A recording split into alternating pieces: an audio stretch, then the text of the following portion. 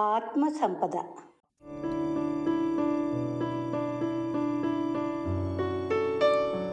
12 సంవత్సరములు తపస్సు చేసి ఇంటికి తిరిగి వచ్చిన ఒక సాధకుని చూడటానికి వచ్చిన జిజ్ఞాసువుల సమూహానికి అతనికి లభించిన సిద్ధుల గురించి తెలుసుకోవాలనే కుతూహలం కలిగింది. వారిలో ఉప్పొంగే ఉత్సాహాన్ని చూసి సాధకుడు చిరునవ్వు నవ్వి చేతిలోని జలాన్ని తీసుకుంటాడు. మంత్రం చదివి ఆ జలాన్ని ఒక ఏనుగుపై చల్లుతాడు. క్షణంలో ఏనుగు మరణించింది. సాధకుడు మరలా నీటిని తీసుకుని చనిపోయిన ఏనుగు పైన చల్లగా ఏనుగు తిరిగి జీవించింది. ఈ సిద్ధులను చూచి ప్రజలు కరతాళ ధ్వనులు చేస్తూ జేజేలు పలికారు.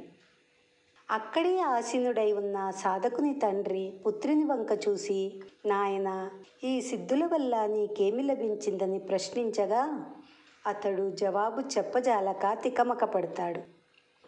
బాధగా తండ్రి తిరిగి ఇలా అన్నాడు, నాయనా, ఈ చమత్కారాల వలయంలో పడి నీవు తిరిగిన కాలంలో సగం కాలమైన నీ ఇంటికి నీ కుటుంబానికి సేవ చేసి ఉంటే నీకు లోకానికి కూడా శుభం చేకూరేది. ఆత్మ సంపదను సదుపయోగం చేసినప్పుడు మాత్రమే సాధన సార్థకమవుతుంది అని తండ్రి పలుకుతాడు. తండ్రి మాటలు సాధకుని హృదయాన్ని స్పృశించాయి. మర్మాన్ని గుర్తించిన సాధకుడు అంతర్ముఖుడై తన శక్తులను సమాజ కళ్యాణానికి వినియోగించనారంభించాడు.